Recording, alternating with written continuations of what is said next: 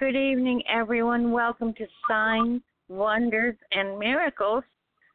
And we're going to go through Revelation chapter 1, see what we can find to feed our souls. Welcome to the program, Pastor James. How are you doing? Well, thank you, Dorothy. I'm doing wonderful. The Lord bless. I'm still here, so any day I'm here, I got another day to get this thing right. That's called life. So how's your day been? That's been a little rough physically, but other than that, fine, just fine. Amen. Amen. That's something I've never taught on this program before, but I need to get this out. Or like when your day is going backwards from what the day that you thought it should be going, then you should speak this into the air. Say, in the name of Jesus Christ, I stop this day now, and I turn it into another direction. And then believe that it's getting ready to change. And that's what I do. Anytime that, like things going wrong, or I say, it's time for me to stop this and start my day over again. And if people will start doing some of the things about what the Word says, the Word, if you work the Word will work for you. And one of the things that on this Signs, Wonders, and Miracles, when we started off, we started teaching about the book of Acts. And in the book of Acts, we learned that every chapter in the book of Acts had signs, wonders, and miracles. Well, it's the same thing with the Bible. It has, in the book of Revelation, it explains itself. The Bible, it does not need any private interpretation, that it always interprets itself, or like one of my friends said, it explains itself. But it's like a jigsaw puzzle. And you have to jump around from here to there, and a little bit here and a little bit there, and then they put it together so it can give an understanding of what the word is saying. And you got to remember, God hides things. That's why he said, ask, seek, and knock. He wants you to participate. He wants you to search the word out. He doesn't want you to be lazy. He wants you to be endeavoring, trying to find out what does the word says for me.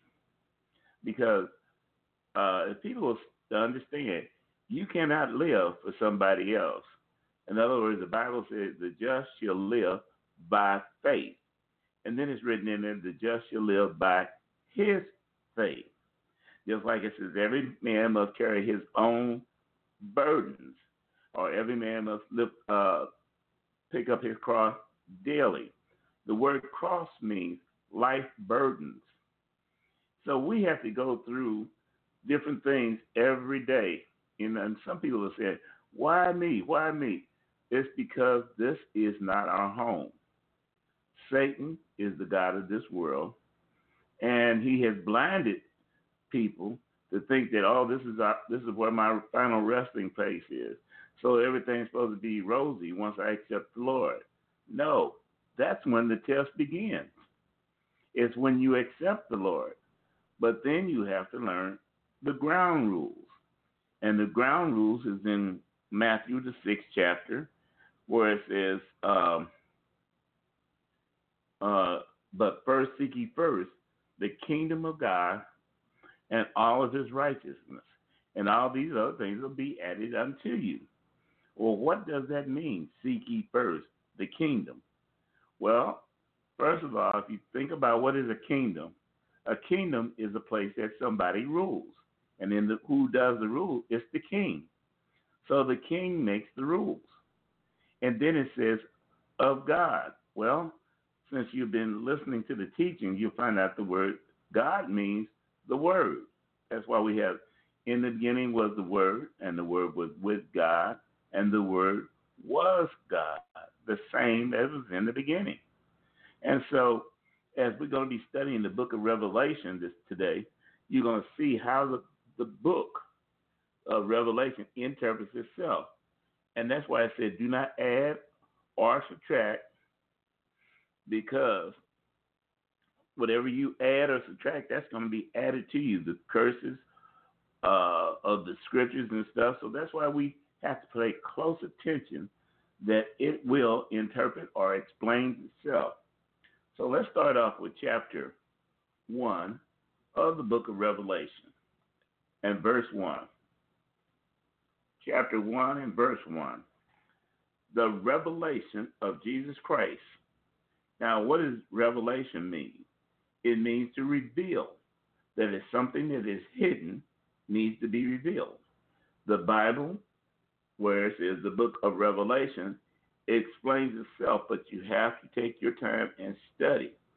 And it's not like the other books. The other books the other 65 books, we have to look around. It could be in Leviticus, it could be in Deuteronomy, it could be in one of the prophets or something like that. But in the book of Revelation, it explains itself. It's just you taking your time and searching it out.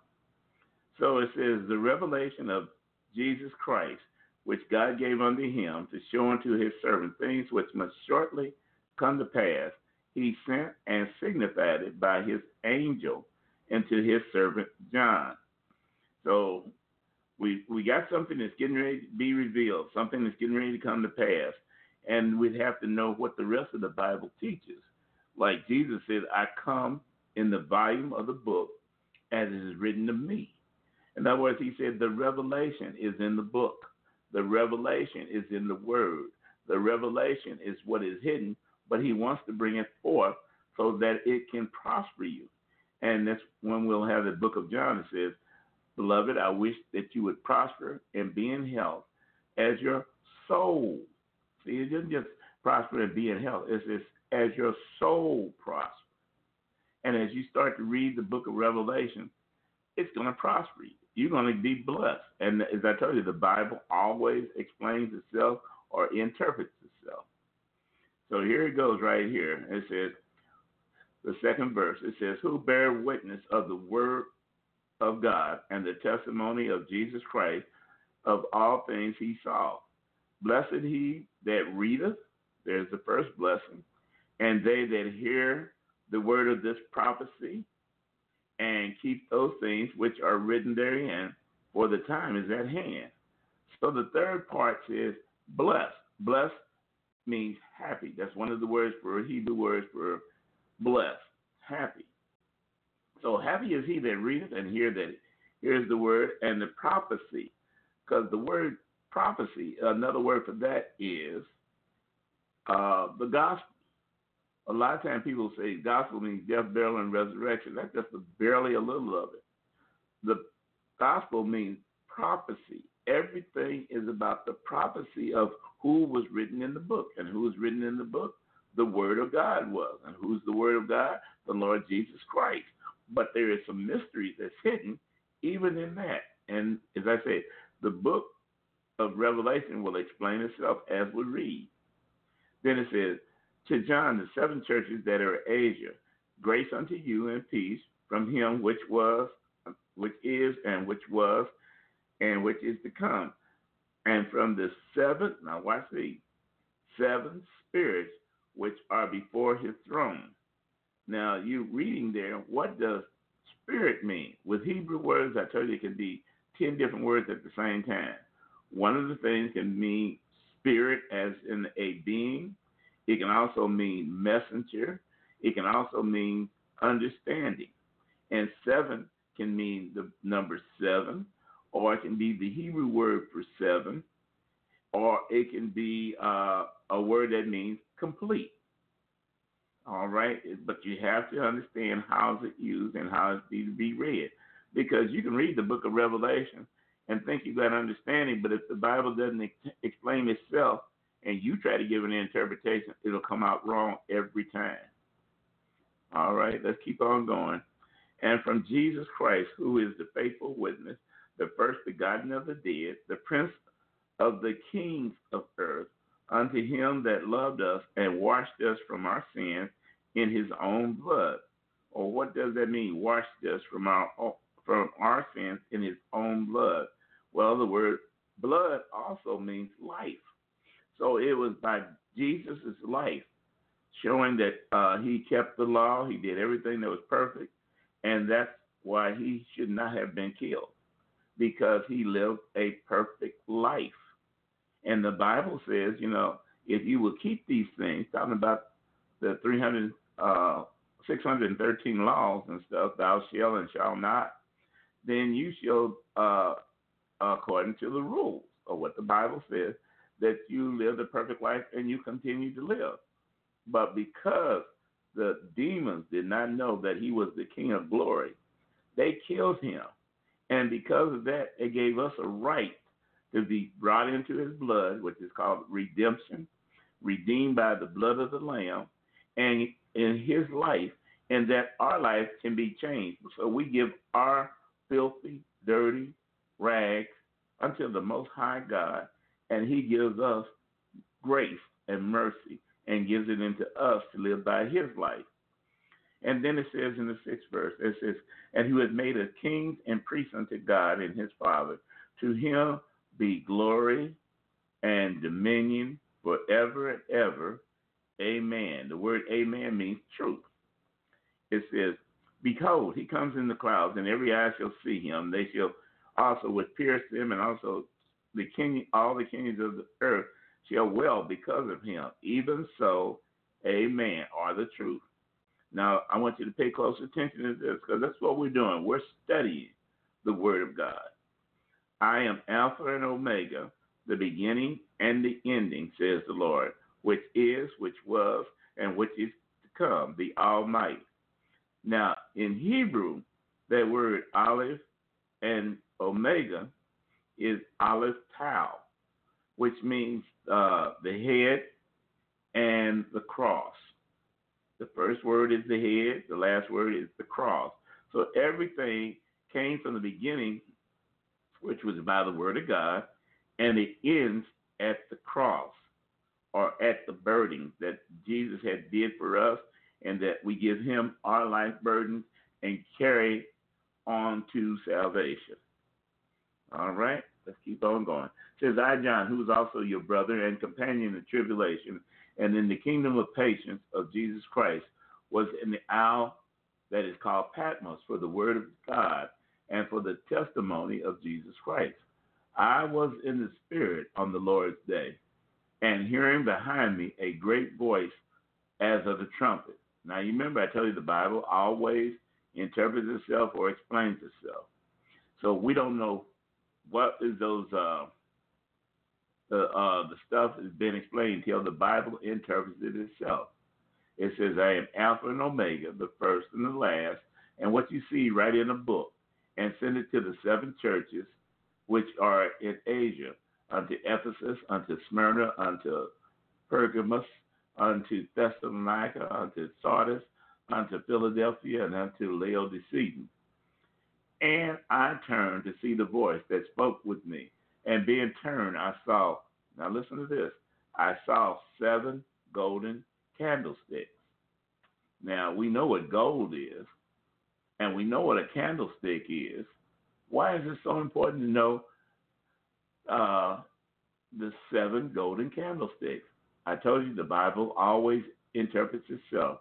So let's find out what the golden stick, the 7 is, and what is the candlesticks. And in the midst of the 7 candlesticks, one like the Son of Man, clothed in a garment down to his foot, girded with the path with a golden girdle. His head and his hair were white like wool, as white as snow. It did not say his hair was like wool. That's what people are always trying to interpret things.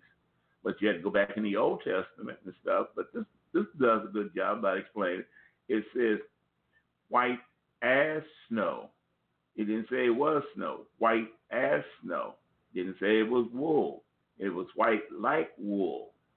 And his eyes were a flame of fire. And his feet was of fine brass, and they were as burned in a furnace. And his voice was the sound of many waters. And he had in his right hand 7 stars, okay? And out of his mouth went a 2-edged sword, and his countenance was as the sun shining in his strength. And when I saw him, I fell at his feet as dead. And he laid his right hand upon me, saying, Fear not, I am the first and the last. what he's talking about when he keeps saying, I am the beginning, the first and the last, the beginning and the end. He's talking about the Hebrew alphabet. And the reason he's talking about the Hebrew alphabet, if you'll understand the Hebrew alphabet, which all the Hebrew children, boys and girls, have to learn that thing. They have to memorize the first 5 books. And they also have to memorize the Hebrew alphabet and what does it mean. It's not like with us where we have A, B, C, D, E, F, G, which don't mean anything except A, B, C, D, E, F, G. But with them, it's Aleph, Bet, Gimel, Dalet, Hey, Vav, Zayin.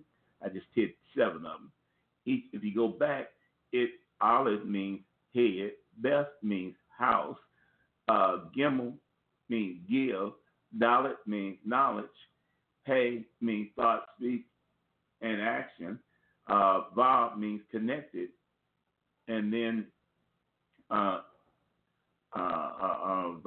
Zayin means with sword or with love or fence. So if you put those together, and as I say, with Hebrew words, it can be many different things. But if you put it together according to what it's supposed to be, it'll say, in the beginning, God, the head of the house, created knowledge. That's why he said, my people perish for lack of knowledge. And he connected it with thought, speech, and action so that you'll be able to have wisdom, understanding, and knowledge how to operate in the kingdom of God. Now, you say, well, that don't seem like it says all that, but that's why you have to study. That's what they did. The children study that stuff to where it become a part of them. That's why they're able to prosper as their soul or as their thoughts prosper, and they be in health. Now, everybody doesn't be in health because everybody doesn't do the things that's supposed to be done. And sometimes you can do everything you're supposed to do, doing all the stand, and then trouble's still going to come. Because Job said man is born into trouble for many days. The world is not our home. We're passing through. This is a test. And the reason we take a test is not to prove to God how good we are or how wonderful we are. It's to let us know how shortcoming we are. And that's why we have the law. The law shows us our shortcomings. And as we start practicing to live holy lives, and not according just to the law, but according to what you know to do what's right. We have a conscience, and that conscience is the Holy Spirit. If we don't have a conscience, then we're not part of God's family. Now, we can be called into God's family, and we can be saved. But until the blinders are left off of our eyes, we walk around in darkness. We walk around in confusion. And once you realize, oh, this is just a test, just like Jesus had to go through it, you got to go through it. The world does not accept you. They didn't accept Jesus. They tried to kill Jesus. The world is trying to kill you. But the thing is, if you understand by the Spirit, which means understanding, then you're able to defend yourself. You're able to move as best you can. But remember, you're not always going to succeed. There's going to be days it's going to be bad, it's going to be rough, and then there's other days that are going to be so beautiful that you just can't do nothing wrong. Everything comes out right for you. So anyway, any of you want to ask questions, as I say, the number you're on, if you push 1, it lets us know that you're on the broadcast and you'd like to ask questions. So right now, we just continue on unless somebody stops me. We're going to finish on what the Bible says. It says, the 18th verse, it says, I am he that liveth and was dead, and behold, I'm alive forevermore. Amen, which means truth. In Hebrew, it means emet, means the truth, and have the keys of hell and of death. And it says, write these things which you have seen, and all the things which are, and the things which shall be hereafter. The mystery or the hidden truths of the 7 stars. Remember I told you the Bible interprets itself or explains itself. It says, the mystery of the 7 stars, which you saw in my right hand, and the 7 golden candlesticks. The 7 stars are the angels of the 7 churches. Now, before we read, it says, number 4, it says, which is to come, the 7 spirits, which are before his throne. So now the Bible isn't explaining itself. So the word spirit in this case means angels. So these are the seven stars are the seven angels. And the candlesticks that you saw, these are the seven candlesticks represent the seven churches. So now that every time you see this, unless the Lord changes it into something else, every time you see the word seven stars, that means the seven angels. Every time you see the seven candlesticks, it represents the seven churches, our church age. All right, now let's go to chapter 2 in the book of Revelation. Unto the angel or the star of the church of Ephesus, write these things, says, he that holds the seven stars in his right hand, who walketh in the midst of the seven golden candlesticks. I know thy works and thy labor and thy patience, and how thou cannot bear them which are evil. They have tried them, and they said they are apostles, and are not, and have found them liars, and has borne and has patience for my name's sake, has labored and have not fainted. Now let's go back and look at this, because the Bible tells us, study to show yourself approved unto God, that a workman that need not be ashamed, but rightly divide or understand the word of truth. All right, God's word is truth. So, but it hides things. As I told you, you got to take your time and study, and you have to understand a little about Hebrew. You ain't got to understand everything, but you got to know something about Hebrew, and you've got to walk in the Spirit of God. If the Spirit of God doesn't give you revelation, you'll still never get it. You'll interpret it through your flesh, and your flesh will always mess up. All right? So let's go back to the first verse of chapter 2. The first thing we see is angel, which means messenger, which is one of the seven stars. All right? And the golden candlesticks represents the church, or the seven church ages, which are the churches that we read their names already. Now he said, I know your works, and then he said, I know you can't bear them that are evil, and those that says they are apostles. Apostle means sent one. Sent one. There's a lot of people says they're apostles and they're not, and have found them liars, and have borne, and you have borne for my patience, my namesake. What his name means, authority. You have labored for my authority and have not fainted. In other words, you told the truth, but the world don't receive the truth. The world will not understand what the truth is, that we're here to please Jesus. We're here to please the Father. We're here to do his will. But if we get into the thing talking about, what about me, what about me, what about me, you'll get depressed. You'll get downhearted. You'll be trying to figure out where is God now when you need help. He ain't gone nowhere. He's closer to you than your breath in your mouth. But you have to learn how to change your days. Like I told y'all, I had to change mine because it was going the opposite of what I wanted. Nevertheless, I have somewhat against thee, because thou have left thy first love. Remember, therefore, where thou art fallen, and repent. In other words, turn opposite direction, and do the first work, or else I will come unto you quickly and remove your candlestick. What is the candlestick? The church, out of this place, except you repent. A lot of churches are out of order. They're talking about, I'm preaching the gospel and the name it and claim it and stuff. You got even preachers that's rebuking that now. They used to preach name it and claim it, but they knew they can see the results of it. It is not changing people's lives. It's not getting people saved. It's not getting people delivered. All it is get them after money. And then you know what the Bible says, the love of money is the root of all evil. And I hear preachers say, well, you don't have money, you'll be sad. Listen, money is not the primary thing. It's love one another. Jesus was poor. His disciples were poor. Every time you look up, they were giving away their money. But because of what they did, people loved them.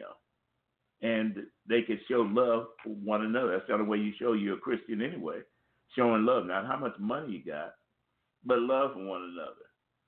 People go around and they say, well, yeah, you can't be happy unless you got money. That's what the world teaches. God says that if you'll love him with all your heart, soul, mind, and strength, he will give you the happiness. That's why it says the joy of the Lord is your strength. See, there's so much that we have got to change in our lives to get it back to what our first love, which was the Word of God, back to the basics, and stop trying to be super intelligent about the Word, because a lot of times pride gets in, pride, and pride will take you down, especially when you find out the truth and you know you're wrong. But hey, if you start telling the true gospel, which is prophecy and stuff, you won't have those big donations coming into the church. People will be saying, well, we can't afford this big building. Maybe you don't need a big building. You need a small building and teach others so they can go out and witness to others. See, it's not how big the building is that wins souls. It's how the other persons go out and win souls. The Bible says he who wins souls are wise. So that's the main thing. We got to look at what is not looking for what's in it for me, but looking at for what is it that the Lord wants to do and what can I do for the Lord. Then it says, the 6th verse, it says, but thou hast this, that thou hate the deeds of the Nicolaitans, which I also hate. He that has an ear, let him hear what the Spirit says unto the church. To him that overcome will I give him to eat of the tree of life, which is in the midst of paradise of God, or in the midst of the presence of God. That's what the word paradise means, present. And the angel of the church of Smyrna write these things, says the first and the last, which was dead and alive. First and the last is another word for representing the Hebrew alphabet. Jesus keeps telling you over and over again, I am the Hebrew alphabet. Study me. That's why he says, learn of me. You'll find out that I'm meek and lowly, not proud and arrogant. He said, humble yourself under the hand of God. And if God wants to, he will lift you up. But don't mean he's going to. So you have to submit your will to the one who's in charge of you. And since the Most High God is in charge of us, stop looking for him to always be like a genie, rubbing him and say, give me this, give me that. But learn to obey God. He said, obedience is better than sacrifice and all burnt offerings. It says, I know thy works and tribulation and poverty, but thou art rich. For I know the blasphemy of them which says they are Jews, which is another word for Jew, is saying, I believe in Yahweh, and are not, but are the synagogue of Satan. So in other words, who is Satan? He's the accusers of the brethren. He's always trying to say, yeah, they ain't what they say they are. That's why we have to prove Satan a liar, which he really is, that we serve our God not because of what we're going to get from him, but what we can do for our Lord, our King, our deliverer, our safety, our high tower, our place that dwell under the secret place of the Most High. All these things is the one, and the one is the only one that can save us. It says, the 10th verse, it says, fear none of these things, for that thou shalt suffer. Behold, the devil shall cast some of you into prison, that he may try you or test you, and you'll be in tribulation 10 days. Before be thou faithful unto death, and I will give you the crown of life. In other words, why does it say 10 days? 10 means wholeness. In other words, until it's completely done. And it doesn't mean you're going to be in jail 10 days or 10 years or anything like that. It means until it's complete. So some people can go through in 8 years. Moses went through, it took him 80 years. In other words, the children of Israel took them 40 years, and they had to keep on going through, to go back through the test until they finally passed it, where they could go to the promised land. So in other words, as you start to read the scriptures, as you start to understand or eat of the tree of life, which is the word, which is in the midst of God, then these things which is, I told you, the Hebrew alphabet will teach you things and that will bring things into your life that will prosper you. That's why it said, the ninth verse says, I know thy works, tribulation, and poverty, but thou art rich. You can be broke and have everything you need. And one of the things that everybody needs, and that is called peace. In Hebrew, it's called shalom. Shalom. Shalom. Some of you would pay anything you could have to have peace in your life. There's multimillionaires that's killing themselves because they don't have peace. All they're worrying about is money and people trying to take their money. But if you don't have nothing to worry about, oh goodness, the peace and you'll get a good night's sleep, get up good morning, and everything else that you need because of shalom, or the tenfold blessing in peace. All right. And then it says, fear none of these things. The 10th verse. Fear none of these things which thou shalt suffer. People want to be in Christ, but they don't want to suffer. If the Bible says you're going to suffer, what's going to happen? You're going to suffer. But go through with joy. Because the devil can't whoop you until he steals your joy. When he steals your joy, he's got you whooped. If you'll learn to look through your adversity and smile and say, the Lord got this. The Lord is my shepherd. I shall not want. He takes care of me. He leads me beside the still water. He restores my soul. He's the one that leads me in the righteousness for his, not mine, for his name's sake, for his authority. Then it says, but his,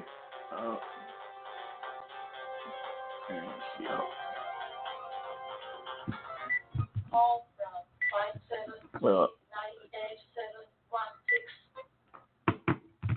573-987-16.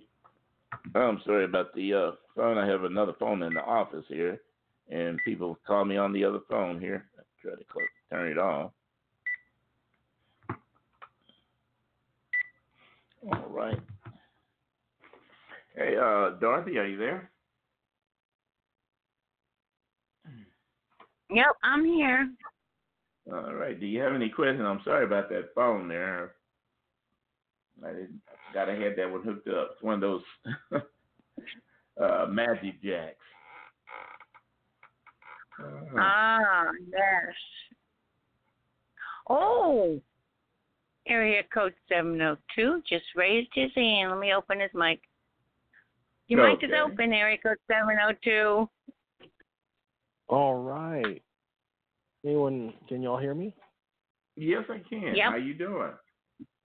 Well, I'm making it through. Amen. Yes, sir. The Lord's been dealing with me on some things, and the Lord's right, and everybody else is wrong. So I tell you, just sometimes I forget that, and His Word reminds me. So, But yes, so kind of to that point, I been trying to get my act together according to how the Word of God says, and so it wasn't last week, but last broadcast message, I was thinking about that earlier this week and kind of was examining myself, and I said, well, I maybe have been looking at some loopholes for things and to get around, really doing what's right on some things. But I've been being bothered with is in the scriptures. I've been in Romans lately, but also in all over the Psalms, it talks about the Lord avenging us and, counseling us, hey, vengeance doesn't belong to you anyways, Yeah. So the Lord wants you to, pray for them, treat them right, or at the very least, hey, don't take revenge. Don't do that. And it says that we'll see the Lord avenge us, or we'll see our will or our desires come upon our enemies. The Lord would destroy them. And I just feel like that is not, I've been believing it, and I'm not trying to, this isn't me expressing doubt. It's just in some cases I haven't seen the Lord. Even if I've seen some people come into some troubles, they're not out of my way. They're not like I want them destroyed, but I don't see the Word of God manifesting in that way. And I'm not revenging against them. I'm not hateful. I try and pray for them when I can. Mm-hmm. So I don't know. I don't know what's going on with that. Well, the word says that God is long suffering. It's not His will for any to perish. So He gives them a long cord, trying to get them to be turned back to the right way before He might call vengeance upon them. But the thing is, we never know when He's going to call vengeance upon somebody or when He's going to bless somebody. His ideas about how this universe should be run is different than what we do. That's why I'm so glad that we have a Savior. That's where Job was saying, if I only had a man that could talk for me, a mediator, and then I could talk to God. Because he felt like he wasn't able to talk to God. But yet and still the scriptures came on later on with they said there would be one that would be brought to be a man. In other words, he'd be from the house of David, a man. There'll be a mediator between God and man. And the Bible said, and the man was Christ Jesus. So we have a mediator. It can feel the same things that we went through, but without sin. In other words, he could have judged that woman, that the prostitute. He could have said, okay, he put down, first of all, things into the dirt. And they looked at it and one after another walked away. But there was only he was left with the woman. And she said, well, I find no accusers. He said, okay, I accuse you not. Because you got to have at least two witnesses to accuse somebody of a crime. But then he said, now go and sin no more. Or at least something else will come upon you, and it'll be worse. And so a lot of times we repent from things, but yet and still we try to find, like you were talking earlier, loopholes. And because of that, the loopholes is what gets us in trouble. It's better to be obedient than to try to sacrifice and say, oh, Lord, I'm sorry, and all this, and I'll do this and that for you from now on, and I won't do nothing else that wrong. God doesn't need that. He wants obedience. And a lot of times some of the things I teach at the church is that you got to take over your kingdom. We got to fight. That's why it says the violence, take it by force. The kingdom of heaven suffers violence, but the violent take it by force. In other words, we're the ones that's supposed to fight. God didn't say that he would do the fighting for us. He said he would do the revenging for us, but he said if you submit yourself unto God, resist the devil, he will flee from you. Then he gives us another scripture. Greater is he who's in you than he who's in the world. Right. And so to that course, the word is right and the Lord's right. I just feel that some people that are, I'll say, heathens at best and outright declarating, they've declared themselves as full-on pagans, honestly. And I think, okay, Lord, well, is there no judgment on them for afflicting me? Or is it just allowed? And then I'm just being punished, and that's just how the court system is functioning? Well, let those wicked people over there just have their way, and the people of the Lord, specifically me, over here, and they're just having their run of the house, per se. Mm-hmm. Because I keep, you put the word against, plead the word, believe on it, and try and do my best to keep it. And there's just steadily there. But you notice what you said, especially about me. It's all about you. Instead of understanding, this is the kingdom, and this is about him. And he doesn't want any to perish. He doesn't want any of them to perish. So he's doing his best. And I give you an example about, he wasn't a pagan, but look at Paul. Paul was evil, compared to Christians. He was killing folks, and he was taking pleasure in it. But if we had killed Paul, if God had sent the word to kill Paul, most of the New Testament would have never been written. The people you least expect might be the one that's going to turn around. Just because we don't see it right now, and we see all we see is they're doing wrong, or they haven't taken advantage of us. But God said we're here to suffer. But there are some days you're going to be good. Some days you're going to be bad. Some days you're going to have more power. Some days you're going to have less power. It's all about the test. That's just all it is.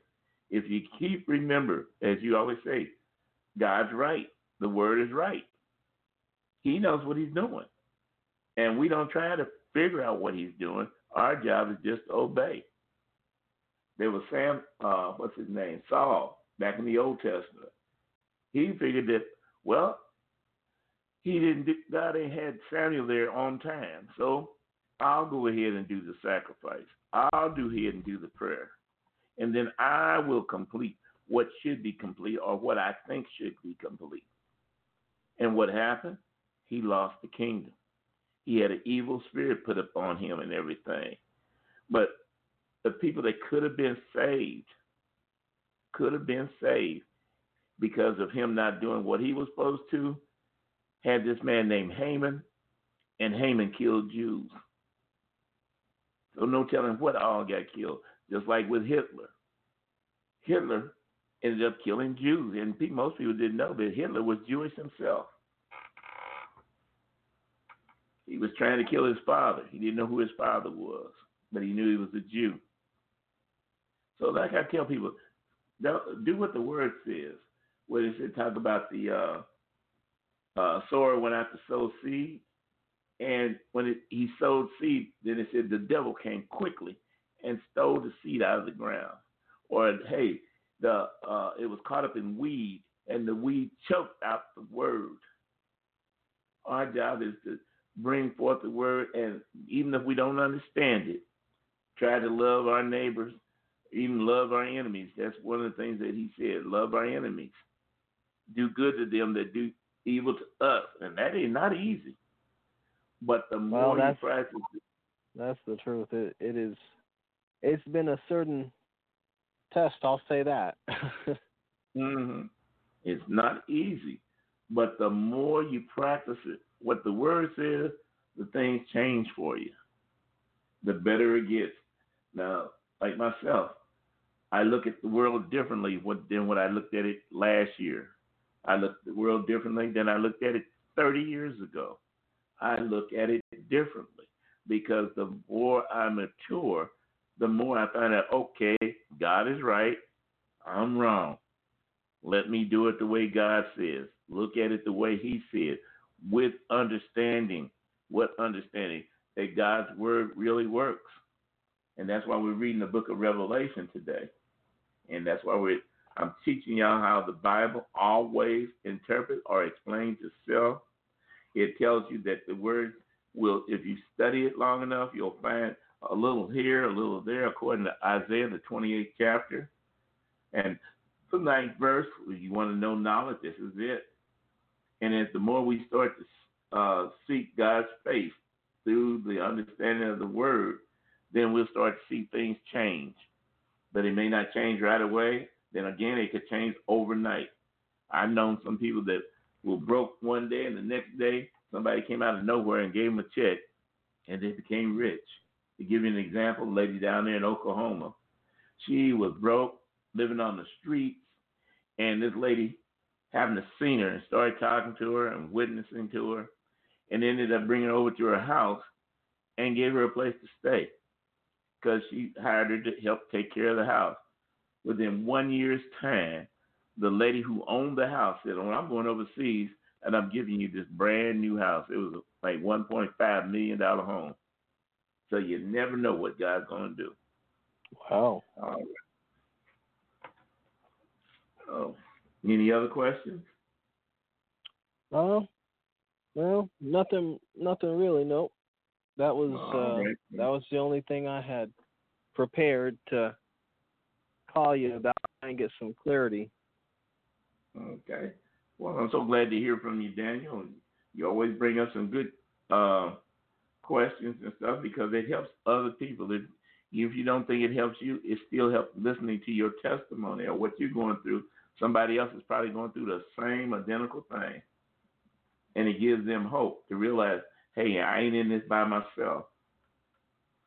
All right. Well, you have a blessed day, and I hope to see you Sunday. Okay. All right. If there's anybody else that has anything you want to call in, all you have to do is push 1, and that lets us know that you're on the broadcast. Do you have anything you want to ask Dorothy? Have I went too fast or too slow? Or I think you're going just fine. It is difficult, though. I will agree with Daniel that some of these trials are really hard to grasp what the lesson is, but always look for the lesson. Father will tell you what it is. Okay, Father, I'm dealing with this. It's hard. What am I supposed to be learning so I can get it done with and get on to the next lesson? Yeah. You know, it's just... That's one of the things about the word. The word in Revelation, it says, "To him that overcomes." So that means you got to win this test. You got to keep going through the test, and every time you pass the test, another level, another devil, and it's always a bigger devil than the one you went through. All right. Well, let me continue on here. It says, 2nd chapter, the 10th verse. It says, "Fear none of these things that you shall suffer. Behold, the devil shall cast some of you into prison, and that he may try you or test you, that you shall have tribulation or testing or trial 10 days, and be thou faithful." I told you 10 days doesn't mean 10 days. It means that it's complete, a wholeness. And it says, "Be thou faithful unto death." See, some people will be faithful for a time or a season. But when it says unto death, that means you got to keep on. And then it says, this is the Lord. He said, "I will give you a crown of life. He that has an ear, let him hear what the Spirit is saying unto the churches. He that overcomes," there it again, "he that overcomes shall not be hurt in the second death." Wow. You know, you look at that when it says the second death. What is the first death? See, he said, "Be faithful unto death." And he said, "I will give you a crown of life." In other words, you may die, but I'll bring you back to life. And that's the thing. If you live, you know, if you're brought back to life, then the second death will not hurt you. You will not have to worry about it. Then the 12th verse, it says, "And the angel of the church of Pergamos write these things. He that has the sharp sword with the two edges. I know thy works, and where thou dwellest, even where Satan seat. And thou hold fast my name or authority, and hast not denied my faith or your trust, even in the days where Antipas was my faithful martyr, who was slain among you, where Satan dwells." Satan dwells in the places where you least expect it. Where is that? In your church, in your mind, in your job. You're going through tests. Satan is the god of this world. And be faithful, even unto when you don't understand. Even if it kills you, be faithful. Jesus was faithful even unto death. And he had problems. He had questions. He said, he asked the Father, can this thing pass me? You know, But nevertheless, not his will, but let the Father's will be done. And his Father's will was for him to to redeem us from the law of sin and death, and that he had to die. And he even got on the cross and said, my God, why have you forsaken me? So he knows what it means to be feared. He knows what it means to feel rejected. He went through everything that we're going through. But he was faithful even unto death. And that's what we have to be. People say, well, how do you fight the demons? That's the good thing about signs, wonders, and miracles. We quote the word. Well, I done did everything I can, and it ain't working. What the word says? Doing all you can to stand, then stand. That's in the book of Ephesians. In other words, be faithful. I'm tired of these people attacking me. I'm tired of these spirits attacking me. Don't worry. Do what the word says. Love these people, even if you can't find nothing to love in them. Now, you ain't got to hang out with these folks. Come on, let's go down to the club and let's do this, and we can be friends then. No. Stand up and show your part that I'm following the Lord. Even if you thinking you having fun, I may not have fun now, but hey, there is a time, there's going to be a place where it says, the joy of the Lord is my strength. I done passed, I done overcome. That's what we're looking for, overcome. Okay, trying to get myself comfortable here. Then it says, the 14th verse, I have a few things against thee, because thou hast there to hold the doctrine of Balaam, who taught Balak how to cast a stumbling block before the children of Israel, to eat things sacrificed unto idols and commit fornication. An idol can be money, it can be position, it can be people, and fornication, there's sex outside of marriage. And it can be a number of things of doing that, That's why I tell people, I say, listen, let's stop looking for loopholes and let's look for what we need to do. Let's get this done. And if God wants to give me mercy and pass me on something, good. But other than that, I'm going to do what it's supposed to be. Then it says, 15, so hast thou them that hold the doctrine of Nicolaitans, which things I hate. There's some things God hates. And Nicolaitans, what they did was they practiced having sex outside or even inside the church building, or what they call the gathering place. That's why he hates that. And he says, repent, or else I will come against thee and will fight against them with the sword of my mouth, the two-edged sword, the word of God, the fire of God, the javelin of God, the battle axe of God. God has a lot of weapons. God has a lot of weapons, the smoke, the coals of fire and stuff like that. But he's the one who does it. That's why I tell people, learn to flow in the Spirit so you will not fulfill the lust of the flesh. The Spirit will give you understanding as you start to flow in the Spirit. Then it says 17, he that has an ear, let him hear what the Spirit says unto the churches. To him that overcome, there it again, overcome, I will give to eat of the hidden manna, and will give him a white stone, and in the stone a new name or authority written, that no man knoweth, saveth him that receiveth. Now the word manna means, what is it? It's hidden. It's secret. That's what it says, eyes have not seen, or has it entered into the heart of men, the things that God has for us, but it's been revealed by the Spirit. It's the understanding of the Spirit will show you things, and then you will start to overcome the situations you're going through. And if you don't overcome it, just stand still and know that he is God. Don't give up. Fight through. I was saying the verse 18, it says, and the angel of the church of Thessalonica, these things says the Son of God, who has his eyes like a flame of fire, and his feet like unto fine brass. I know thy works, and charity. Charity means love, and service. I love to do things for people. That's what your attitude should be. Not what can people do for me, what can I do for the people? What about especially the house of God, the children that's born again?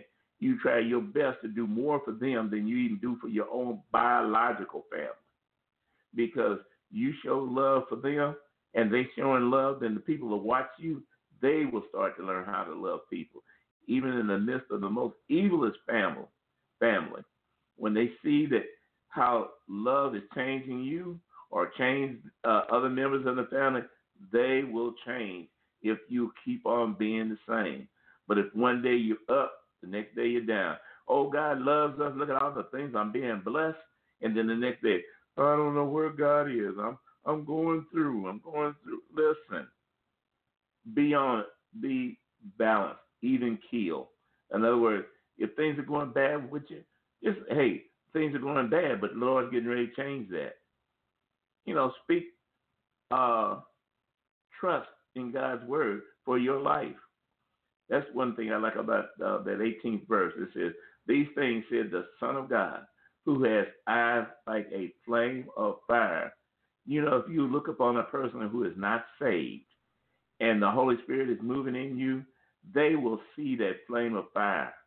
They will see it. And those demons get scared when you know who you are. But as long as you don't know who you are, the flame is cool, and they'll just keep on trying to attack you. But when you look at them and you say it with confidence, the word will work. I don't care if I see it working or not. It works, and I trust the word. Then it says, 19, I know the works and charity and service and faith and thy patience and thy works and the last to be more than the first. Man, I want God to tell me that my service is good, because I want to hear that word, my good and faithful servant. Enter into the joy of the Lord. But that ain't going to happen until it's time to enter into the joy. Other than that, we're here to fight. Notwithstanding, I have a few things against thee, because thou suffered that woman Jezebel, who calls herself a prophetess, to teach and seduce my servants, or mislead them to commit fornication and to eat things sacrificed to idols. When it says seduce my servants, it's what we call seducing spirits, and it doesn't mean sexual. It means to go into heretical teachings or out of the way, error. God is telling us to love one another. They're talking about, you got to get all the money you can, name it and claim it. You want this thing, lay your hands on it and claim it. That is not what God taught. He did not teach that, but mankind has. And that Jezebel is not only a woman, but it can be a man. Plus, when you have a Jezebel prophetess or person in your church, they know everything, and they want to always lead you. The Lord has a word for you, honey, and if you obey this, God's going to let you live. But if you don't, then you're going to die. God ain't sent that word to most people, but because they want to be recognized. They want to hear, hey, she's a prophetess or he's a prophet. Then they will use these things to control or manipulate people. And that is nothing but witchcraft. Witchcraft, the main thing about witchcraft is to manipulate, control, dominate. And that is a thing that comes from the flesh. It's not a spiritual thing. If you go back and read Ephesians 5 and 19, you'll find out that is written in there. It is a flesh thing. Yes, the body, the mind is not just the body. It's the mind that has power. But the spirit has superpower. And that's why I'd rather walk in the spirit instead of walking in the flesh. All right? But the reason the churches and people that's outside the churches is turning to walk with Satan, because at least they see power. The churches, most of the churches now are dead. They need a resurrection. And thank God it's coming, and it's already started. We're getting ready to have a major revival here in the United States and in the world. They have already started sending missionaries from Africa to come to the United States to preach. Now, it used to be the other way around. We were sending missionaries to everybody else. Now they're sending missionaries to us because we're in such bad shape. We're teaching, wrong doctrines, seducing doctrines and stuff, and we're not repenting. And that's what we have to do. We have to repent. So let's keep on going here. The 21st verse, it says, I gave her a space to repent of her fornication. And I ain't talking about sex all the time. As I say, it's seducing thoughts and stuff. Trying to get everything from me. All about me. And then said, well, it's not about me, but. As soon as you said, but, it is about you. And she repented not. Behold, I will cast her into a bed, and them that commit adultery with her in a great, you see that thing? With her in great tribulation, except they repent from their deeds. The reason is, I brought it up, great tribulation. There's 2 tribulation periods coming. There's the tribulation period, which is going to last 3.5 years, and then there's the great tribulation period. Now, this is the Bible talking about the great tribulation period. And the first time you ever read about it, you read it in the book of Matthew, and I believe it's in the book of Luke, where it talks about the tribulation and the great tribulation period. All right? This is going to happen. And except they'll repent of their deeds, they're gonna die. Then it says, and I will kill her children with death, and all the churches shall know that I am he which searches the reins of the heart, and I will give to everyone according to your works. You know, they always say, well, God knows my heart. Well, what does it say? I know your heart. I'm going to kill the kids. And he ain't talking about kids as little kids like that. He's talking about the people that have the childlike mind and not really still drinking milk instead of searching for the meat. Instead of trying to mature, they'd rather stay like little babies. God said, no, you got to learn what the word says and then do it. Don't be a hearer of the word, but be a doer of the word. And when they say, well, he knows my heart, he knows my heart, he knows my heart. He said, I will give to everyone according to your works. But unto you, the 24th verse, but unto you I say, and unto the rest of Thessalonica, as many that have not this doctrine, which have not known the depth of Satan, as they speak, I will put upon you none other burden. Now, this is so important because this is where a lot of these churches come up with their doctrine on the rapture. It's pre, mid, and post. So this is where they get the pre, when it says that I will put upon you no other burden. That's why they say we'll leave out of here pre. Then there's some that says we'll go through the first 3.5 years, and then there's some that says we'll go through all 7 years. There's enough information for all of it. And then my interpretation, which would be what the word says, I'm leaving whichever one comes first, mid, or post. It doesn't matter. I'm leaving. All right? But it says on the 25th, but that which you have already hold fast till I come.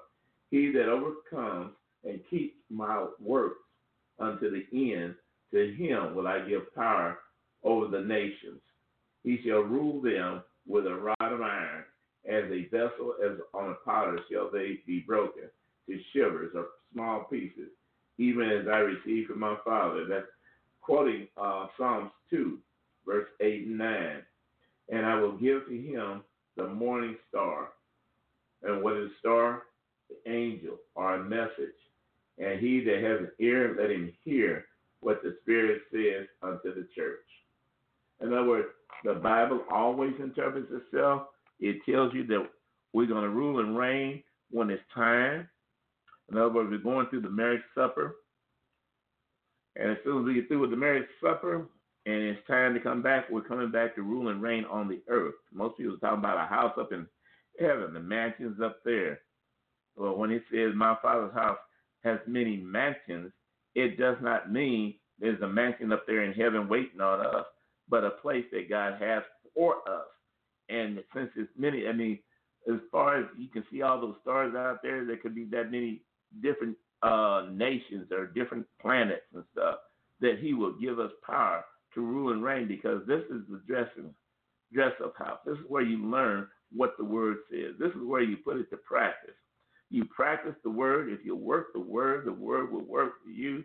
And I said it over and over and over again. God said it over and over again. If you will work the word and stop trying to figure it out, it will work for you. And it says, and the angels, third chapter in the first verse, and it said unto the angels of the church of Sardis, write these things. He said that has the seven spirits of God and the seven stars. I know thy works, and thou hast a name that does liveth and art dead. Be watchful and strengthen the things which remain, that you have already that are ready to die. You know, like you telling the churches are dead, they need a resurrection. Strengthen the little things that you have. Be happy in what you get, instead of saying, well, God, you ain't doing this and you ain't doing that. Stop complaining. That's what happened with the children crossing that Jordan River. They were complainers. They ended up dying, except for the younger folks under them. Don't give up on your faith. Trust God. That's the best thing I can say. Trust God and obey him. All right, let me go back to the second verse again. Be watchful and strengthen the things which remain, that are ready to die. For I have found thy works. I have not found thy works perfect before God. Remember, therefore, how you have received and heard, and hold fast and repent. If therefore you shall thou shalt not watch, I will come upon thee as a thief, and thou shalt not know what hour I will come upon thee. In other words, stop trying to say, well, God knows my heart. He's going to straighten it out. He said, you the one supposed to straighten it out. You're the one to do the repenting. He ain't doing the repenting. You are. And then watch and pray, because you never know when the master's coming back. Change your ways. Change your ways. Now, it says in the fourth verse, thou hast a few names, even in Sardis, which did not defile their garments, and they shall walk with me in white, for they are worthy. One of the things you want to hear God say, enter into the joys of the Lord, and then you pray that you be counted worthy to be saved. See, I told you the word goes together. You just keep on adding the word together. After a while, that Bible will be coming pouring out of you, and you'll start to learn, whoa, how did I know that one? How did I understand that? And all of a sudden, you'll see things start changing. Whoa, I didn't see this before. When last month I read it, same thing, I didn't see it. But now I see this. For it says in the fifth verse, he that overcomes, the same shall be clothed in white raiment, and I will not blot his name out of the book of life, but I will confess his name before my Father and before his angels. Now, a lot of times people say, well, once saved, always saved. But as you can see, Revelation, the third chapter, in the fifth verse, he said, I will blot thy name out of the book of life. You cannot be blotted out until, first of all, you're written in. And then he said, I'm going to confess your name or your authority before my Father and before his angels. Boy, that's something. And he that has an ear, let him hear what the Spirit is saying unto the church. And the angel of the church of Philadelphia write these things. He that is holy, he that is true, he who has the key of David, he that openeth and no man shut, and shutteth and no man opens. Now that thing there is one of our weapons that we can use for deliverance. The key of David. In other words, when you speak the key of David, what Jesus told the disciples, he said, whatever you bind on earth is bound in heaven, and whatever you loose on earth is loosed in heaven. That's what he was talking about, the key of David. A lot of times when we're doing deliverance, that's why I said the churches need to be taught. They need to be taught. When you're doing deliverance, you'll take the key of David and open up the prison doors. It says Jesus came to set the captives free. How are you going to be set free unless there's something that's binding you? So you have to use the key of David. And the word David means the beloved, the key of the beloved. But you can't just try and experiment and say, I tried the key of David. I tried Jerusalem chord. I tried.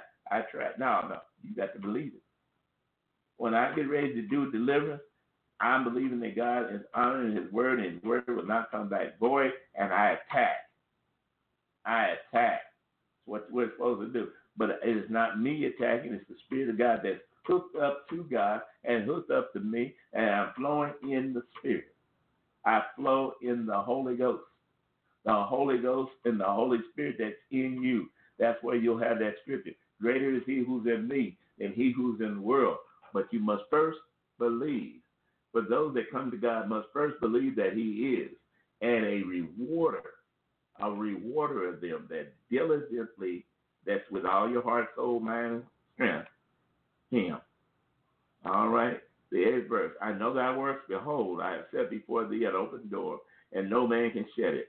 For thou hast little strength, and hast kept my word, and hast not denied my name or my authority. In other words, when you say in the mighty name of Jesus, you believe it, not in the wimp name. You're talking about the one that created the heaven and earth. In the mighty name of Jesus, I call in Holy Ghost fire. I call in deliverance. I call in healing.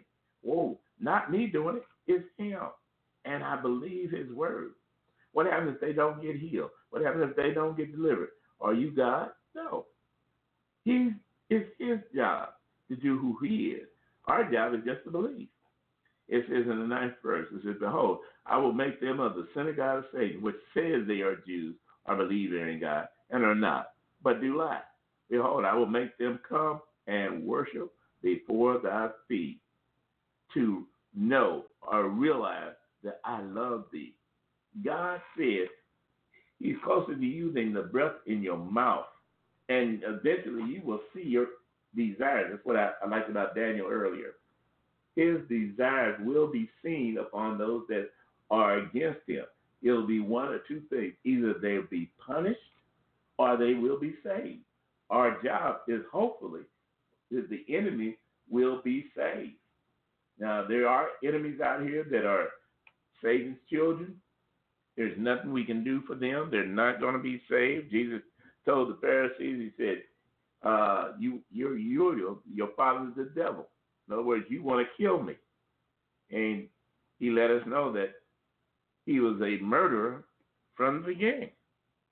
And so that's what Cain killed Abel, because of that spirit. And the spirit is so prominent in the United States now. That's why you hear murder everywhere.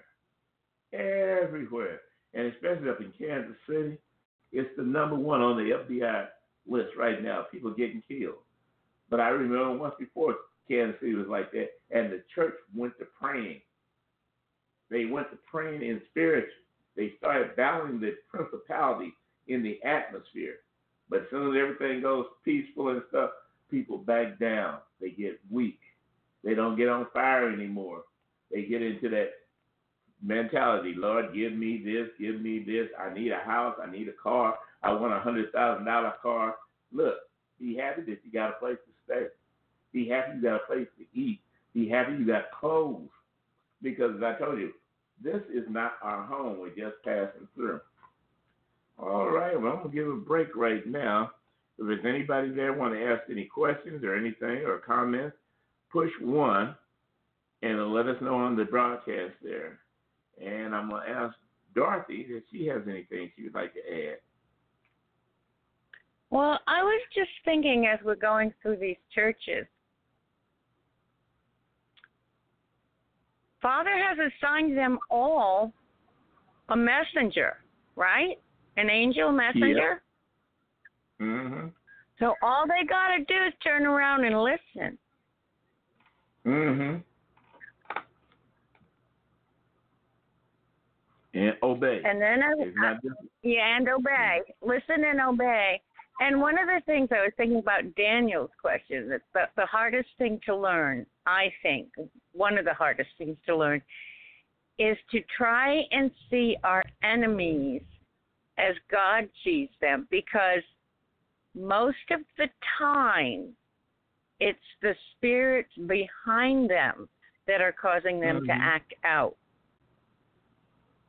And I found that one of the hardest lessons, because you're reeling from all the pain they're giving you, right? They're piling on, and you're just reeling, and it's hard to get out of yourself when you're in that position. But yeah, I hear from preachers and other teachers and stuff, they're going through, and they fail to keep their eye on the target, on the prize, that it is not about us, it's all about what God's word says, and proving that it is true. We're witnessing for the word, which says, yes, you're hurting me. Yes, you're doing things that destroy me. Yet I will still love you and pray for you. And that's the best you can do, is love them and pray for them. Especially like if you got evil parents. I had this one lady I was doing deliverance on. First of all, she manifested a witch, and it wasn't her. It was her mother inside of her. Then after I got that out, the grandmother showed up. After that came out, then it was the aunt that was in her. But it wasn't the girl herself. There were 3 other beings of her bloodline that entered in and was bringing curses. Now, she could have said bad things about them and just do things wrong, but she was willing to forgive them. And I mean, more than just lip service. It was in her heart. And because of that, they had no more power over her. And that's the way we have to be. And we have to understand it, the way God looks at things. He doesn't want none to perish. And if you ever go to hell, because I've heard a lot of people who said they've been to hell and seen what it looked like, you wouldn't want your worst enemy there. So that's why we fight to save souls and not to lose them. right, and who knows that the Father hasn't put them in your life for you to be an example and bring them out of that garbage. That is so true. So we have another hand up, area code 336. Your mic is open. Hi. I'm going to keep it short. I got a lot of information tonight, lots of notes, and I just wanted to tell you thank you for your program. It's definitely supplied me with a lot of hope. It gives me the strength to keep getting through these trials and battles now that we know where they come from and get a better insight on how to deal with them. I just wanted to say thank you very much. Thank you very much for your program, and it has just been a blessing to me tonight. Thank you so much. Well, I'm glad to hear from you, and I thank you that you called in and let us know this is a blessing for you, because a lot of churches are not teaching that it is, what the scripture says, we wrestle not against flesh and blood. In other words, people are not the problem. And just like Dorothy said, it's the spirit that's operating behind them. If we can break that spirit off of them, they can get saved. Okay. I trust you. And a lot of times we're finding fault with one another. In other words, the devil wants us to have strife, argument, and fault finding and judging. When God tells us, listen, let's try to find what is good in that person and then bring that up. That's why it says, whatever is good of a good report, think on these things. But a lot of times these people want to think up on the bad things, and I wish something bad would happen to them so they leave me alone. Instead of saying, oh Lord, let them change, and out of your heart, not out of your mouth, out of your heart, that you receive the engrafted word and put it to work, put it to practice. Don't be just a hearer, but be a doer of the word. All right. Well, it's very difficult, and we don't understand why people can be as black-hearted as they are, or strong-hearted as they are. So as believers, we can get confused sometimes about, what to do and, how to keep our faith in the process. But thank you very much. Thank you so much. Well, thank you again for calling in and letting me know. It gives me an encouragement to keep going, to keep studying, to keep teaching, because Yes. God's word is the only thing that will ever save us. Amen. All right. You got any more questions or any comments? No, not right now. All right. Well, thank you very much, and you have a blessed day. Thank you. Mm-hmm. Yeah, Dorothy. Yep, I'm here. All right. As I said, it is so informative. When somebody calls in and tell me that they're learning something, it makes me feel better. And I thank you again for having me on your broadcast, because if you hadn't got me on here, I never would have been on this thing. And I don't know, how many months have I been on here now? Oh gosh, I don't know. I'm so old I don't remember time. It just flies by, I hear you. Well, I enjoy every. Your programs are a blessing, even just to me. So, and I know they're a blessing to other people. So. Well, I thank you. And I thank you again. As I said, if there's anybody out there that got a comment or got a question, especially about the book of Revelation, or needing an understanding, a clearer understanding, or if you have anything about being attacked by demons and stuff, and you want to know how to fight that, then give me a call. As I say, all you do is push the button 1, and it'll let me know. And you never know when you're going to be helping somebody else by pushing the button and asking the questions. All right. Yeah, we done covered a lot of ground so far. And let's see, where did we stop at? And see, we're at the 3rd chapter. And at the book of Philadelphia, the 7th verse. The word Philadelphia, a lot of times people don't realize that means brotherly love. Brotherly love. And if you notice, that's one of the churches that God didn't say nothing bad about. Love is the most important thing. Charity is what they call it sometimes. But love is the most important thing. And eventually, and in the near future, people will come that talk bad about you. They're going to be coming to you talking about, tell me about the Lord. Tell me what I need to do to get saved. And that's going to be not only people out in the street, but it's going to be your family. A lot of them who have turned their backs on you. I'm prophesying of what's going to happen according to the Word of God. There's going to be a major change. It's going to be a major revival, as if it was before when the people were at Azusa Street, the building was on fire, and the people were still in there praising God, and the fire department went to put the fire out, and nobody was burning. Not even the building, not even the things in the building, and people were getting healed. God is not dead. He's yet alive. What he did yesterday, he'll do today, and he'll do tomorrow, because God does not change. He is God, and God all by himself. So let's look at Revelation, the 3rd chapter, and let's keep on going there then. The 10th verse. Because thou hast kept the word of my patience, I will also keep thee in the hour of temptation, which will come upon the whole world to try them that dwells upon the earth.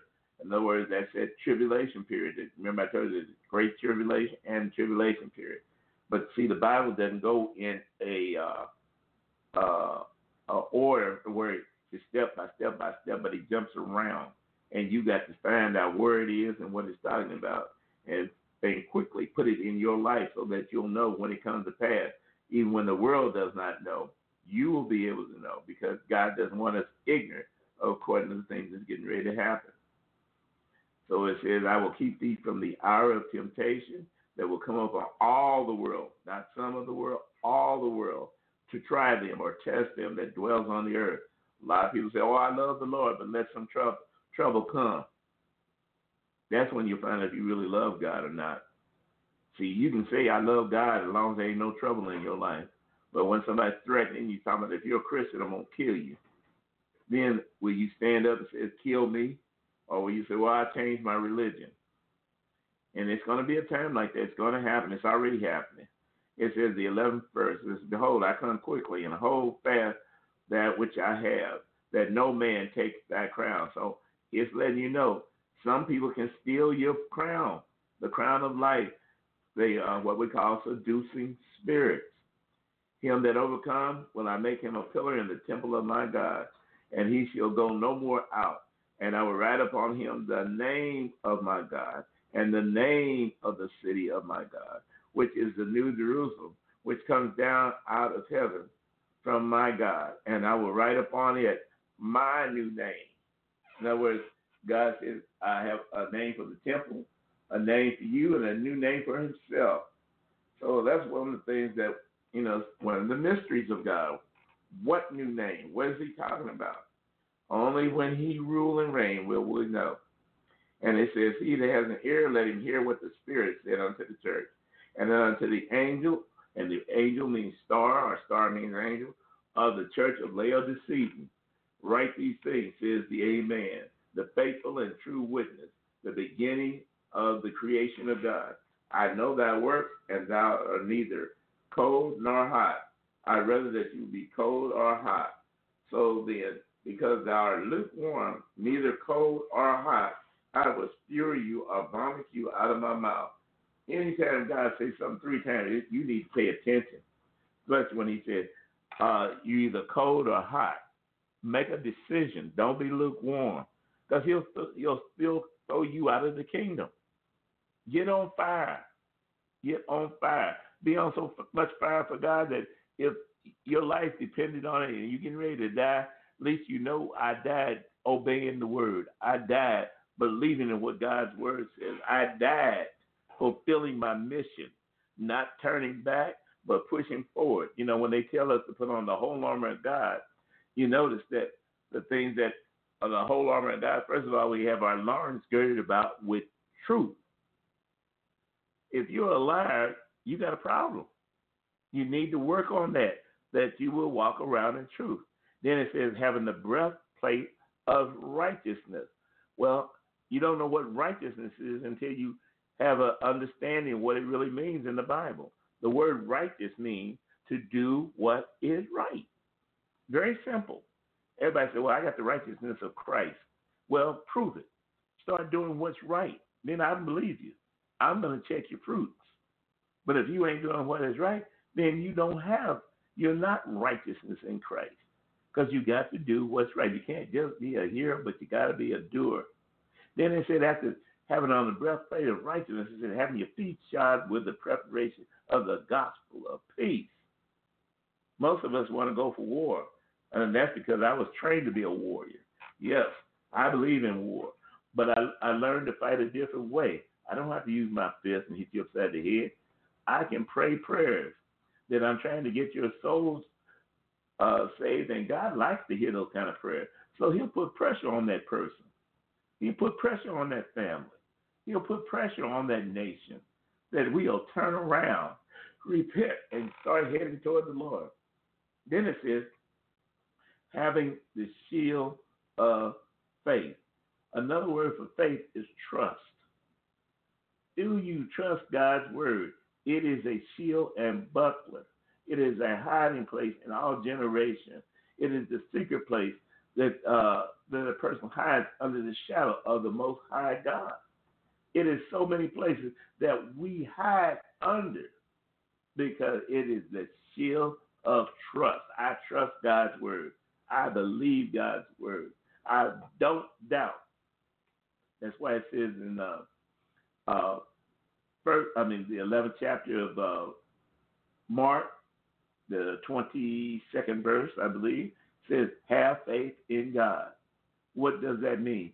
Have trust in the word, that it will work. If you work the word will work for you.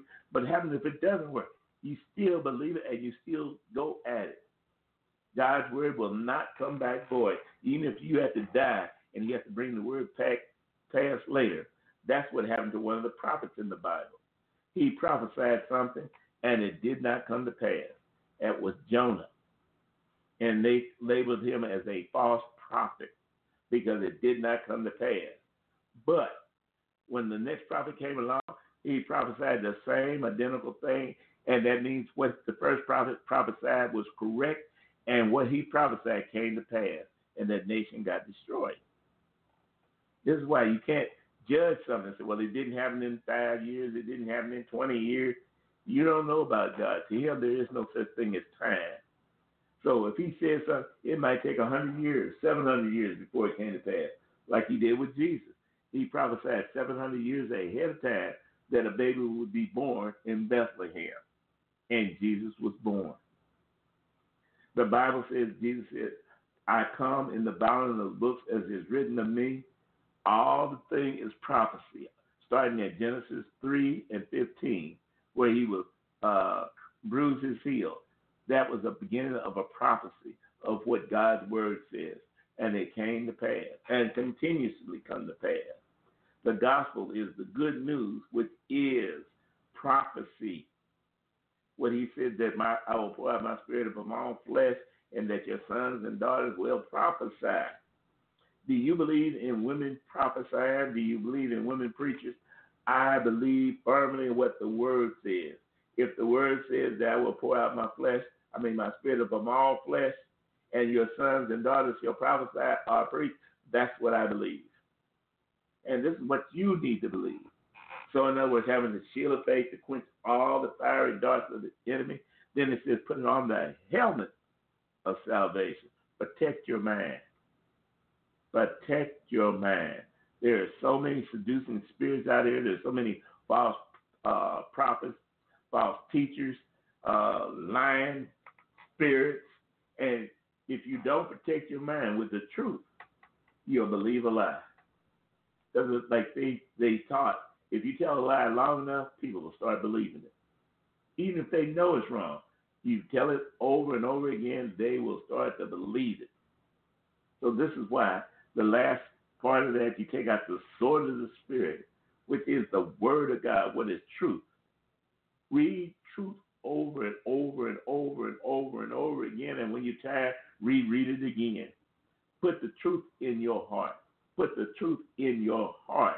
Put the truth in your heart that you may not sin against God. The more you put truth in there, when a lie comes, no, that ain't God. That's not right. That's wrong. Because the word of God says this. And that's why it says when you go to court to tell the truth, the whole truth, and nothing but the truth. That means, I told you, which is a word called amen, which means emet in Hebrew, which means truth. Truth. Truth. So the more you practice truth, the more that God's going to be in you, the more you're going to have power over the works of the enemy. The enemy will start being afraid of you, and that's what you want him to do.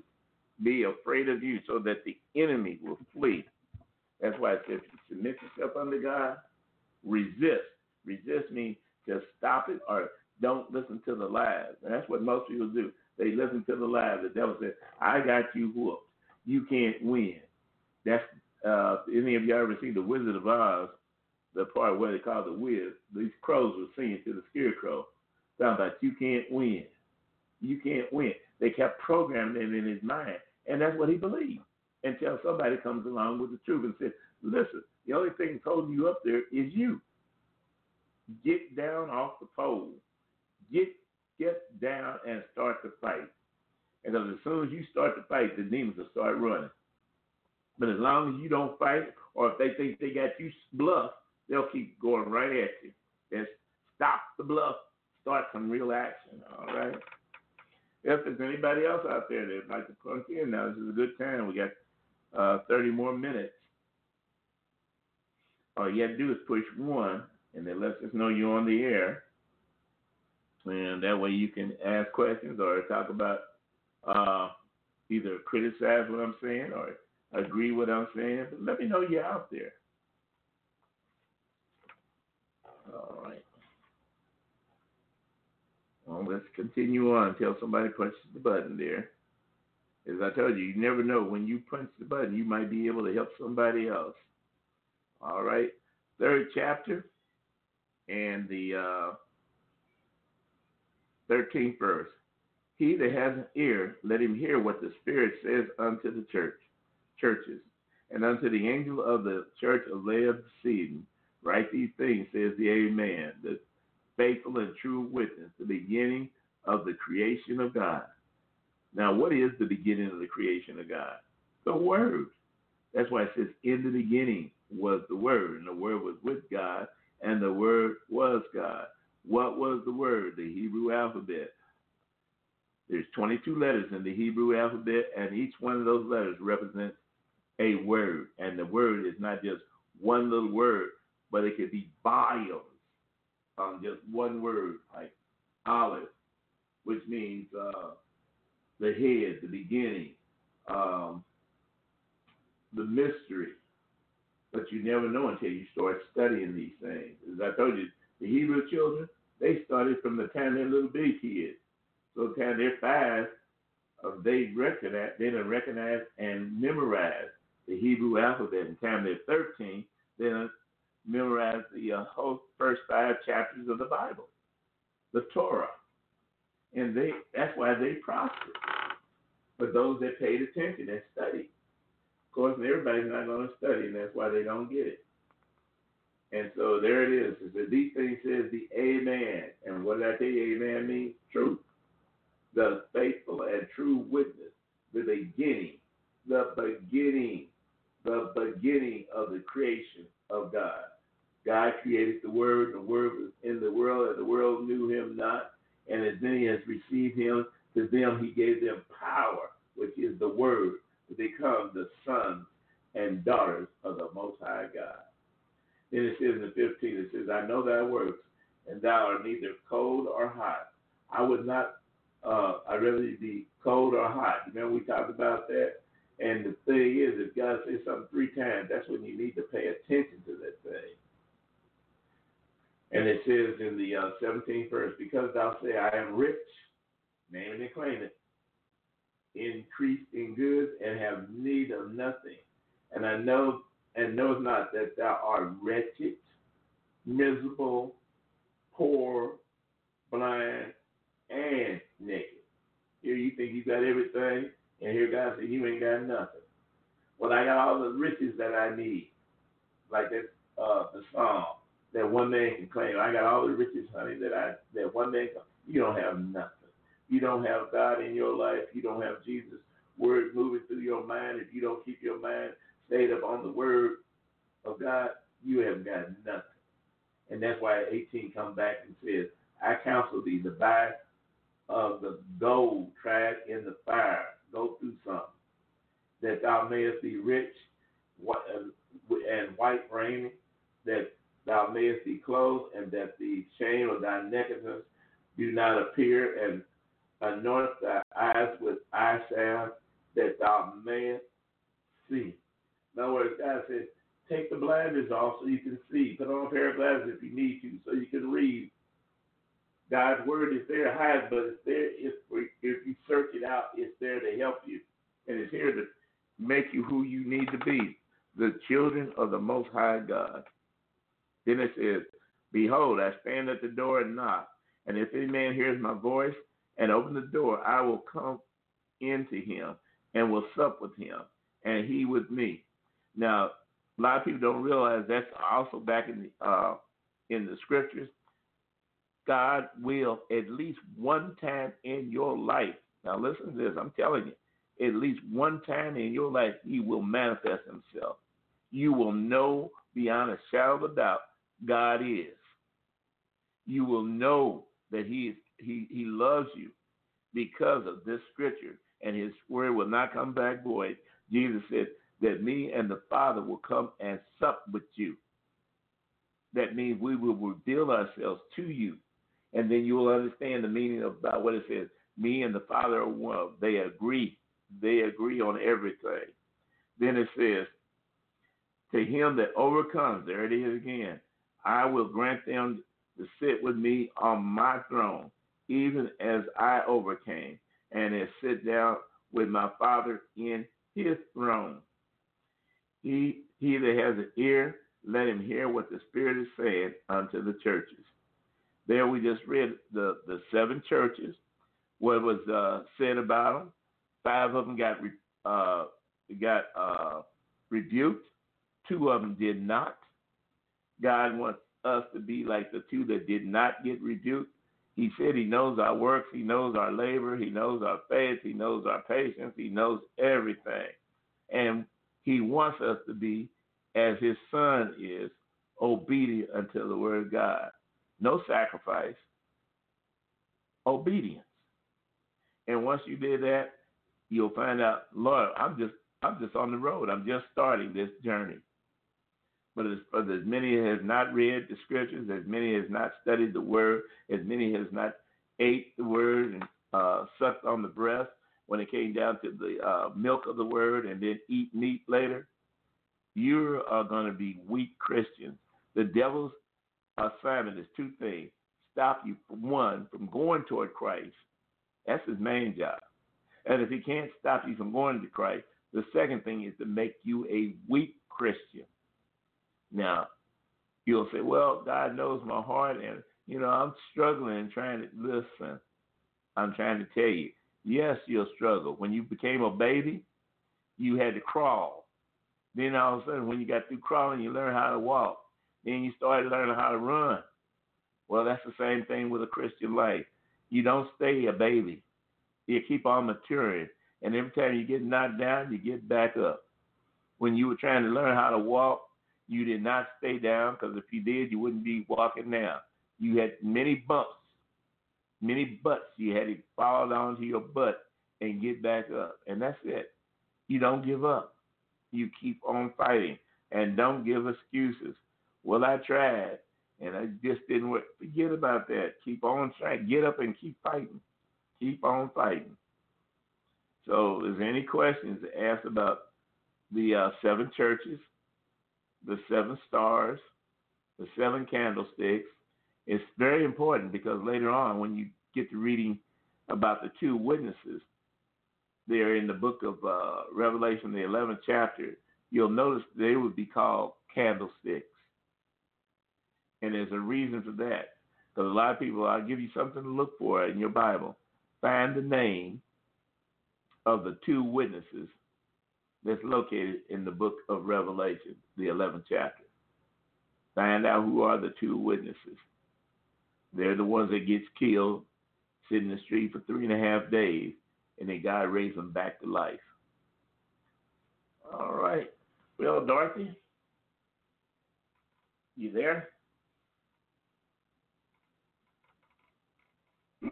Yep, I'm here. Okay, I was just wondering. I didn't realize that sometimes I'd be turning away from the speaker. Are you been hearing it clear? Yes, you've been very clear. Very clear. All right, man. Well, I thank God for the person that gave me that speaker. That was my son-in-law. And that's where I can broadcast and not having to hold a mic in my hand. Okay.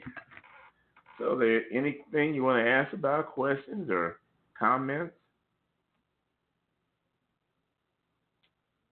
Not that I can think of off the top of my head. It's just, since you're teaching this now, and I'm looking at it through a different lens that teaches the Spirit speaking to the churches. So that I'm processing all that. And it took me forever to figure out what being in the Spirit on the Lord's Day meant. I can't believe how long it took me to figure that out years ago when I first started as a Christian.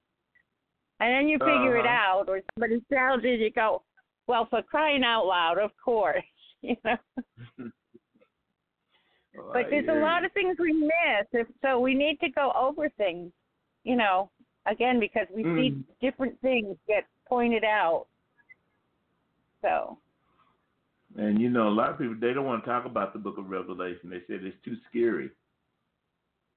And don't realize that is one of the key notes in the Bible that teaches how to understand it by learning how to let the Bible interpret itself or explain itself.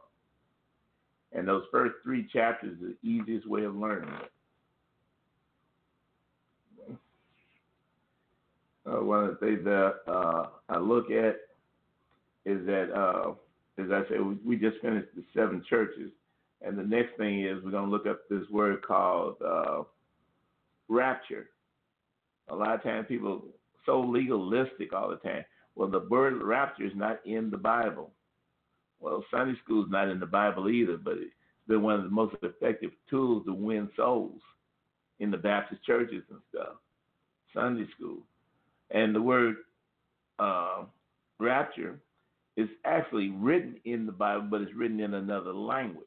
And what we did in the King James, they changed the word to where it says, come up hither, which means to be caught up.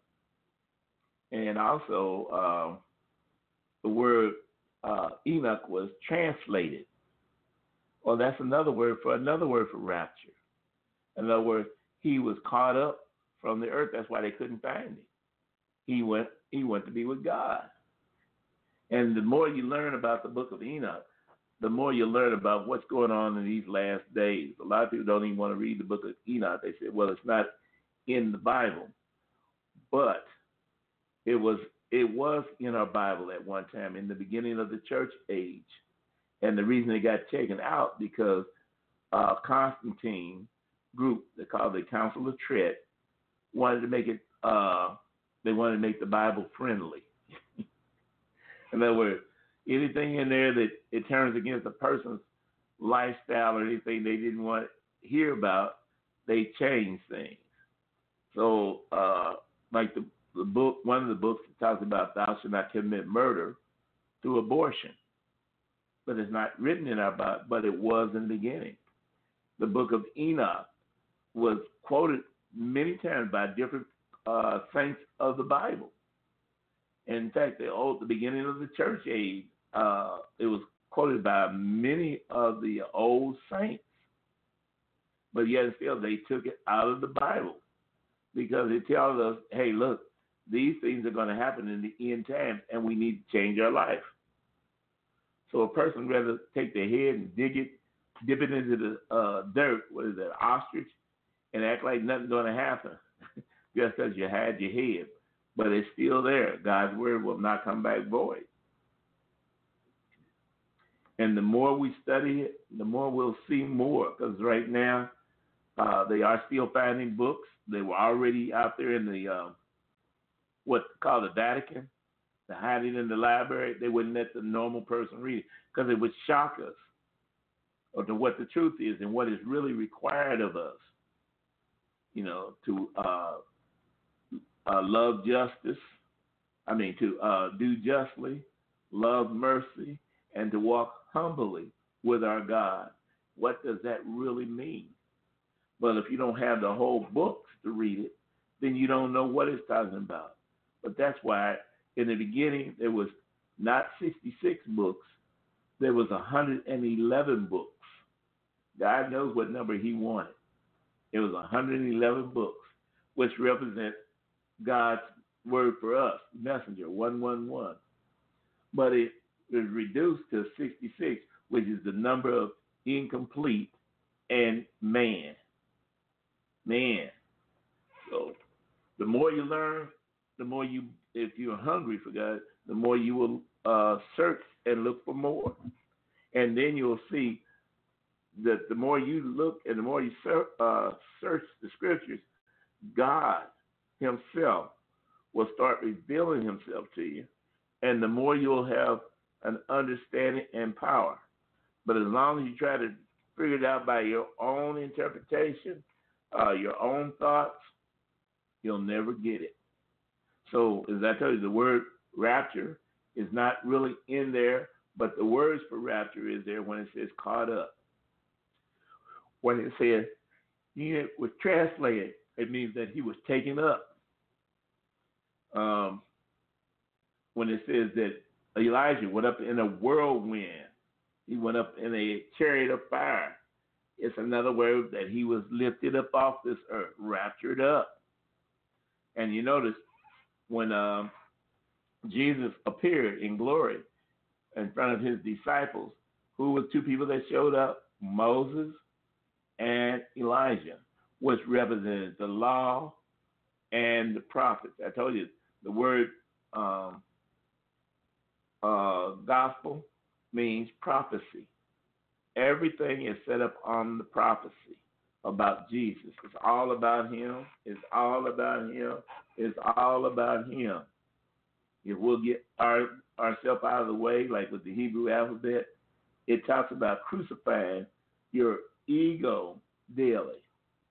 Well, instead of saying the Hebrew alphabet says that, it says crucify your flesh daily. But if you get the understanding that it is hiding something, it means your ego. When you destroy your ego, things will change in your life. To give you an example, most men, I ain't saying all men, most men, the reason they have a lot of women and a lot of girlfriends is their ego is running before them. Their ego wants to be able to brag and say, look, I have this, I have that. Or women, not all women. Some women want to say what they got in life. I got this new house. I have a new car. I have a husband. They give me all I need money-wise and stuff. But they fail to understand we're on this earth to do one thing, to glorify God. How do we glorify God? Showing love to one another. Willing to do things for others and mistreat yourself to get their things done, to get pleasure into their life. A lot of times people will see people in the gutter and they'll say, they must have messed up some kind of way. They don't even think about, hey, it may not be their fault. Job fell through. Wife left the husband left the wife. Kids are on drugs and stuff. And, well, if you raise your kids right, they shouldn't be on drugs. You can't say that. That's because you never know what things have entered into a person's life. When I was in the military, we had what they call peer pressure. People would do things that they normally wouldn't do, but because of people pressuring them on to something, man, you ain't with us. You don't have to be with us, man, we're going to kill you and stuff. You know, I'm talking about over in the wars and stuff. But thank God that, once you learn the word can change you. It can change the whole situation that you're going through. So that's why I tell people, love God, love the word of God, and do it. All right. Anything else, Dorothy? Nope, haven't got a thing. And no one's raising their hand anymore. Yeah, I just wish one of y'all just push the button and let me know you're out there. Because I don't want to go over until Revelation, the 4th chapter. That's what we'll do next time. But I want everybody to be on the same page since we already finished the churches and stuff. Next thing we're going to do is talk about the judgment that's getting ready to happen and about the 4 horsemen and what is the fallacy about some of their teaching about the 4 horsemen and stuff. Because the 4 horsemen are in the Bible not once but twice. And the people have misinterpreted. Talking about it means Russia and all that. But I told you the Bible always interprets or explains itself. And it doesn't need any human interpretation. All right. Yep. Okay, let me get this one more scripture in. I'm going to turn over here to, let me see here just a second. See if I can find this.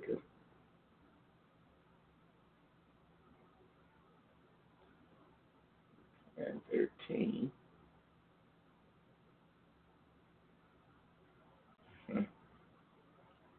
All right. I don't want to waste anything. I said I might as well use it all. I actually read something earlier today that that could help us because it helps. The Word of God constantly is a blessing to us if we read and understand it, and what is hidden and what is made revealed. And the more we to read the hidden word, the more be revealed to us to change us. We ain't worry about changing everybody else. It's changing us first. And once we do that, then the rest of the world can be changed. Let's go into Psalms. One of the things about Psalms here. Because, see, Psalms is so important. And the more you learn about it, the stronger you will become. And one of the scriptures that I want to look at is Psalms 119. Psalms 119. If you have a King James Bible, when you turn to Psalms 119, you'll see the Hebrew alphabet, what I was talking about earlier. And that is, the first word is Aleph, the next one is Beth, and you count down 8 verses, and it comes Gimel. 8 means new beginnings. And all the way through this, you come down 8 verses, it will give you a new Hebrew word. And there's 22 Hebrew words. And there are 22 chapters in the book of Revelation. Each one of the book of Revelation represents one of the Hebrew words.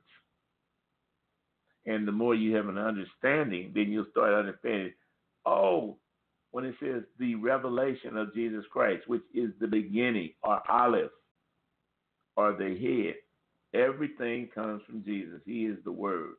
Without the Word was not anything made that was made. Everything is established and brought up by the Word of God. That's why it was so important that the people would learn the Hebrew alphabet. They would learn the law and the prophets.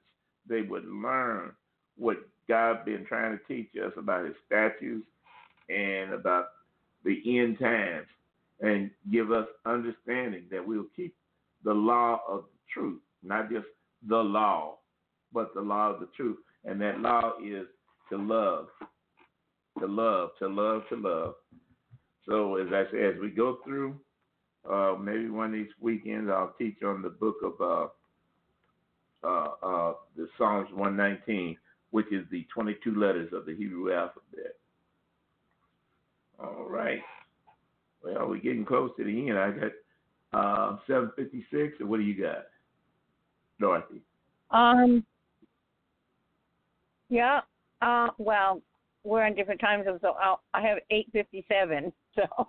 8:57. Okay. And the timer says 2 minutes 40 seconds to go. All right. Then, well, let's go ahead and pray for folks. Would you like to pray tonight?